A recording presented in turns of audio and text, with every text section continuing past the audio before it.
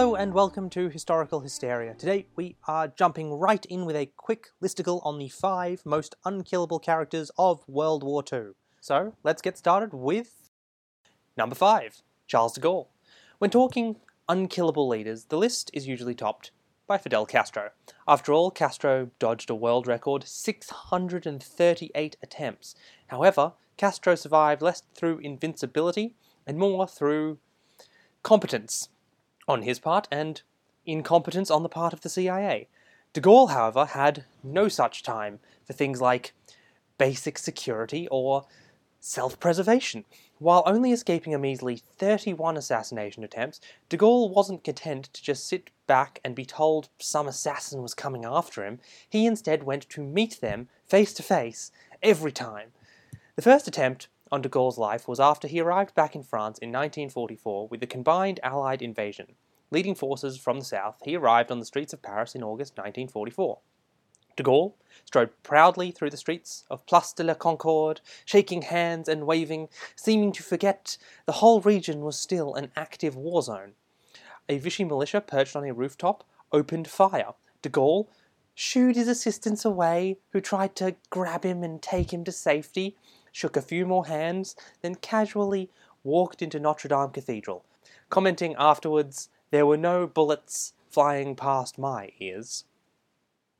Over the next few years, more and more people would try to kill him, including a sailor who shot at him at point-blank range, a massive explosion, to which he directed his driver to approach faster, and finally an all-out assault by an anti-de Gaulle terrorist group who shot his car with 120 rounds while pelting it with grenades and Molotov cocktails. De Gaulle's aide would recount, de Gaulle refused so much as to duck while the assault was occurring. People who tried to kill de Gaulle included the Nazis, the Vichy French, domestic terrorists, ultranationalists, colonialists, and communists, and possibly the goddamned CIA. The last known attempt on de Gaulle's life was on July 1st, 1966, when students tried to blow up his motorcade with a car laden with nearly 1,000 kilos, 2,000 pounds of dynamite. Jesus, was there anyone de Gaulle didn't piss off? Well, let's move on to number 4, King Zog. If you are wondering how someone could top de Gaulle's shield of invincibility, let me introduce you to King Zog of Albania. Zog was Prime Minister of Albania in 1922, President in 1925, and finally King in 1928. He abolished the country's short-lived democracy for a monarchy, making bitter enemies of both liberals and communists. He also broke agreements with Albania's leading landowners, making enemies of much of the upper classes, and secured cooperation with fascist Italy, making him enemies among Albania's nationalists. Internationally, he found himself leader of a country that virtually nobody wanted to exist. Modern Albania was born as a fuck you from the Bulgarians to the Serbs, and as a territorial buffer to the Greeks. And while relations were good with fascist Italy, Mussolini kept doing this thing every time he visited where he kept measuring everything and muttering, "soon." Because Italy never really pretended they saw Albania as anything but a puppet state.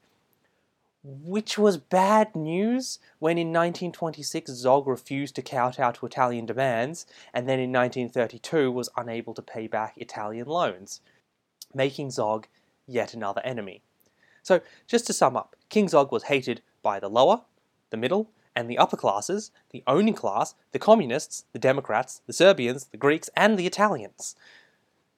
Unsurprisingly, the first assassination attempt was on the 23rd of February 1923 outside Parliament by a young man who shot him point-blank in the chest twice.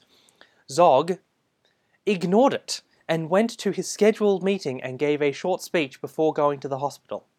Another attempt followed shortly afterwards by Albanian exiles who shot Zog's bodyguard in the back of the head 3 times at the Vienna Opera House. Zog's reaction to having his bodyguard's head unexpectedly blow apart right next to him was to calmly pull out his own gun and begin shooting back as though he was the protagonist of an action movie.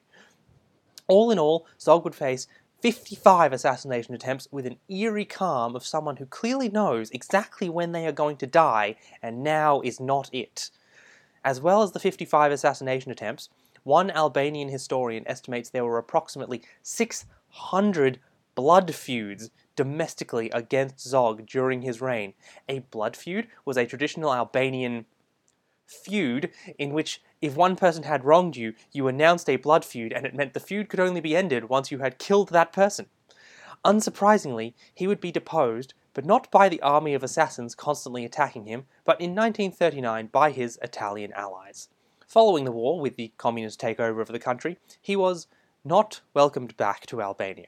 He died many years later of medical complications. Which brings me to number 3, Mad Jack Churchill. Now, naturally, the unkillable among us generally aren't our leaders, as if you truly want to earn a reputation as unkillable, you need to be where the danger is, something most world leaders spend an inordinate amount of time avoiding. So, let me introduce you to Mad Jack Churchill. Mad Jack is mostly known as the last soldier to ever kill an enemy with a bow and arrow in war. But that is the least insane thing about him. Mad Jack believed any officer who went into battle without a sword was improperly dressed, and subsequently carried a Scottish broadsword with him everywhere, as well as bagpipes, which he played while under fire. In one Allied landing, he leapt over the edge of his transport to play his bagpipes before rushing German lines with his sword drawn, tossing grenades, while being shot at.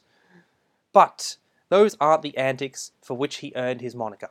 That came from his inventive battle strategies, which included a nighttime stealth raid in which before and during the attack, all the commandos started screaming the word "Commando" over and over again.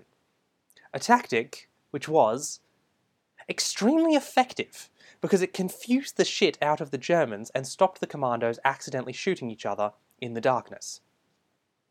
Churchill was part of first wave landings in 1940, 1941, 1943, 1944, and always landed with his bagpipes, broadsword, and bow, often being the first to leap from the transport and start playing his pipes while under fire. His luck, however, ran out in 1944, when a shell hit his squad, killing everyone. Except Churchill, who instead propped himself up in the shell hole, found his bagpipes and started playing a traditional Scottish song, "Will Ye No Come Back Again?" German soldiers approaching the shell hole were so terrified, instead throwing pinned grenades into the hole, hitting Churchill on the head and knocking him out. Naturally, as a POW, Churchill escaped almost immediately. He was captured, only to escape again 6 months later. Finally liberated in 1945, Churchill was immediately deployed to Burma to fight the Japanese. However, on their unexpected surrender, he said, quote, "If it wasn't for those damn Yanks, we could have kept the war going another 10 years. After the war, Churchill would work in Australia, bring surfing to the UK, and in retirement, his favourite bit was chucking his suitcase from a moving train to startle passengers and conductors. He lived next to the tracks and would throw his case into his garden. He said it was easier than walking it home." On a personal note, while in Australia after the war, Jack Churchill actually worked with the unit my grandfather was attached to. So my grandfather almost certainly knew Jack Churchill. But let's move on to the second most unkillable person in history, Adrian Carton de Witt. Now, if you think I can't top Mad Jack, let me introduce you to the far less interestingly named Adrian Carton de Witt. Now, for some unknown reason, de Witt is not known as Adrian Fuck Fingers Carton or Adrian If You Think You're Hard Enough Try Me Carton or anything even remotely appropriate. De Witt fought on the front lines of the Boer War, then World War I, then World War II, where he was shot in the face, skull, hip, leg, ankle and ear, lost an eye and had a hand blown off. He received 8 severe wounds in World War I alone. During the battle that mangled his hand, he refused to be removed and instead, according to his men, used his teeth and one good hand to lob grenades at the Germans. Later, he got impatient with the doctor who was amputating his fingers and bit them off. He was awarded a Victoria Cross for this battle. By the outbreak of World War II, de Witt was in his 60s, with one good eye and one hand, and you might think that that is the end of his exploits. Except when on a mission to Yugoslavia, his plane was shot down and he was captured by the Italians. So, as a Dutch Brit with no Italian, one hand, a giant black eye patch, surely this was the end of his antics. Nope, he spent his entire time as a POW trying to escape. He tried pretty much every other month, and once managed to hide out for 8 days before recapture. He was released in 1943, and of course, naturally retired, to a position as the UK's representative to Chiang Kai-shek, dictator of China, who was busy losing a war to the Japanese and the Communists. Despite all of this, de Witt would retire after the war and die in 1963 at the age of 83. Surely de Witt is the end. A man so tough he bit off his own fingers. How much more invincible can we get? Well, let me introduce you to possibly the most unkillable person of all time. The epic, the jaw-busting, myth-breaking John Capes. Man, that is a boring name. What did he do, jab himself with a knitting needle during the war? Well, in 1941, Capes was an engineer being transported to Malta by the submarine, the HMS Perseus.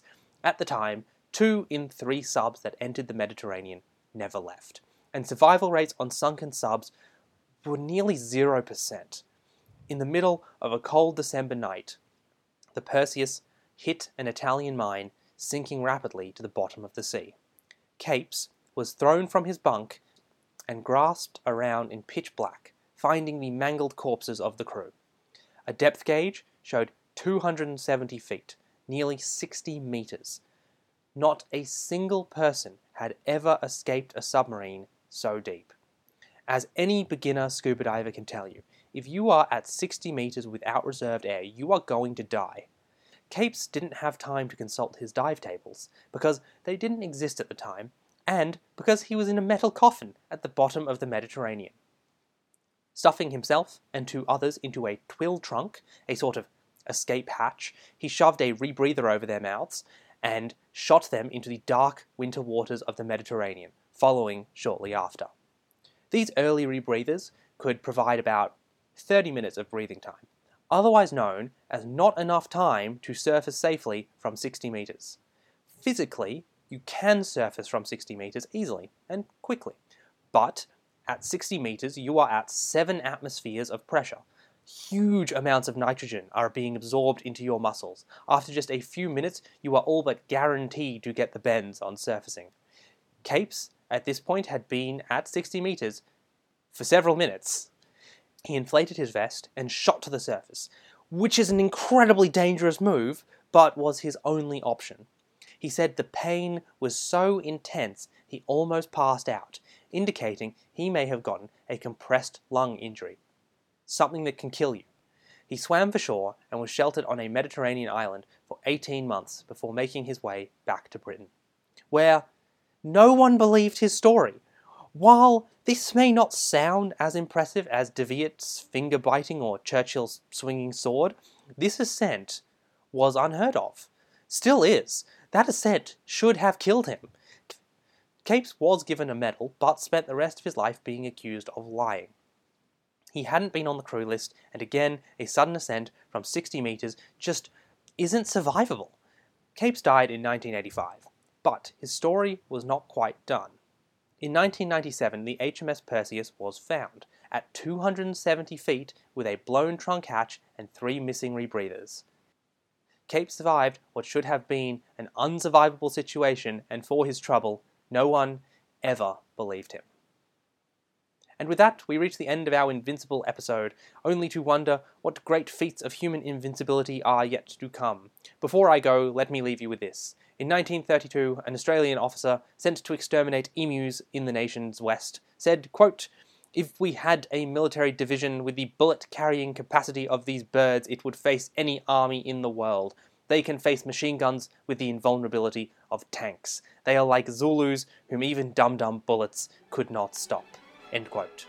Thank you for joining me today. I hope you will join me next time, and goodbye.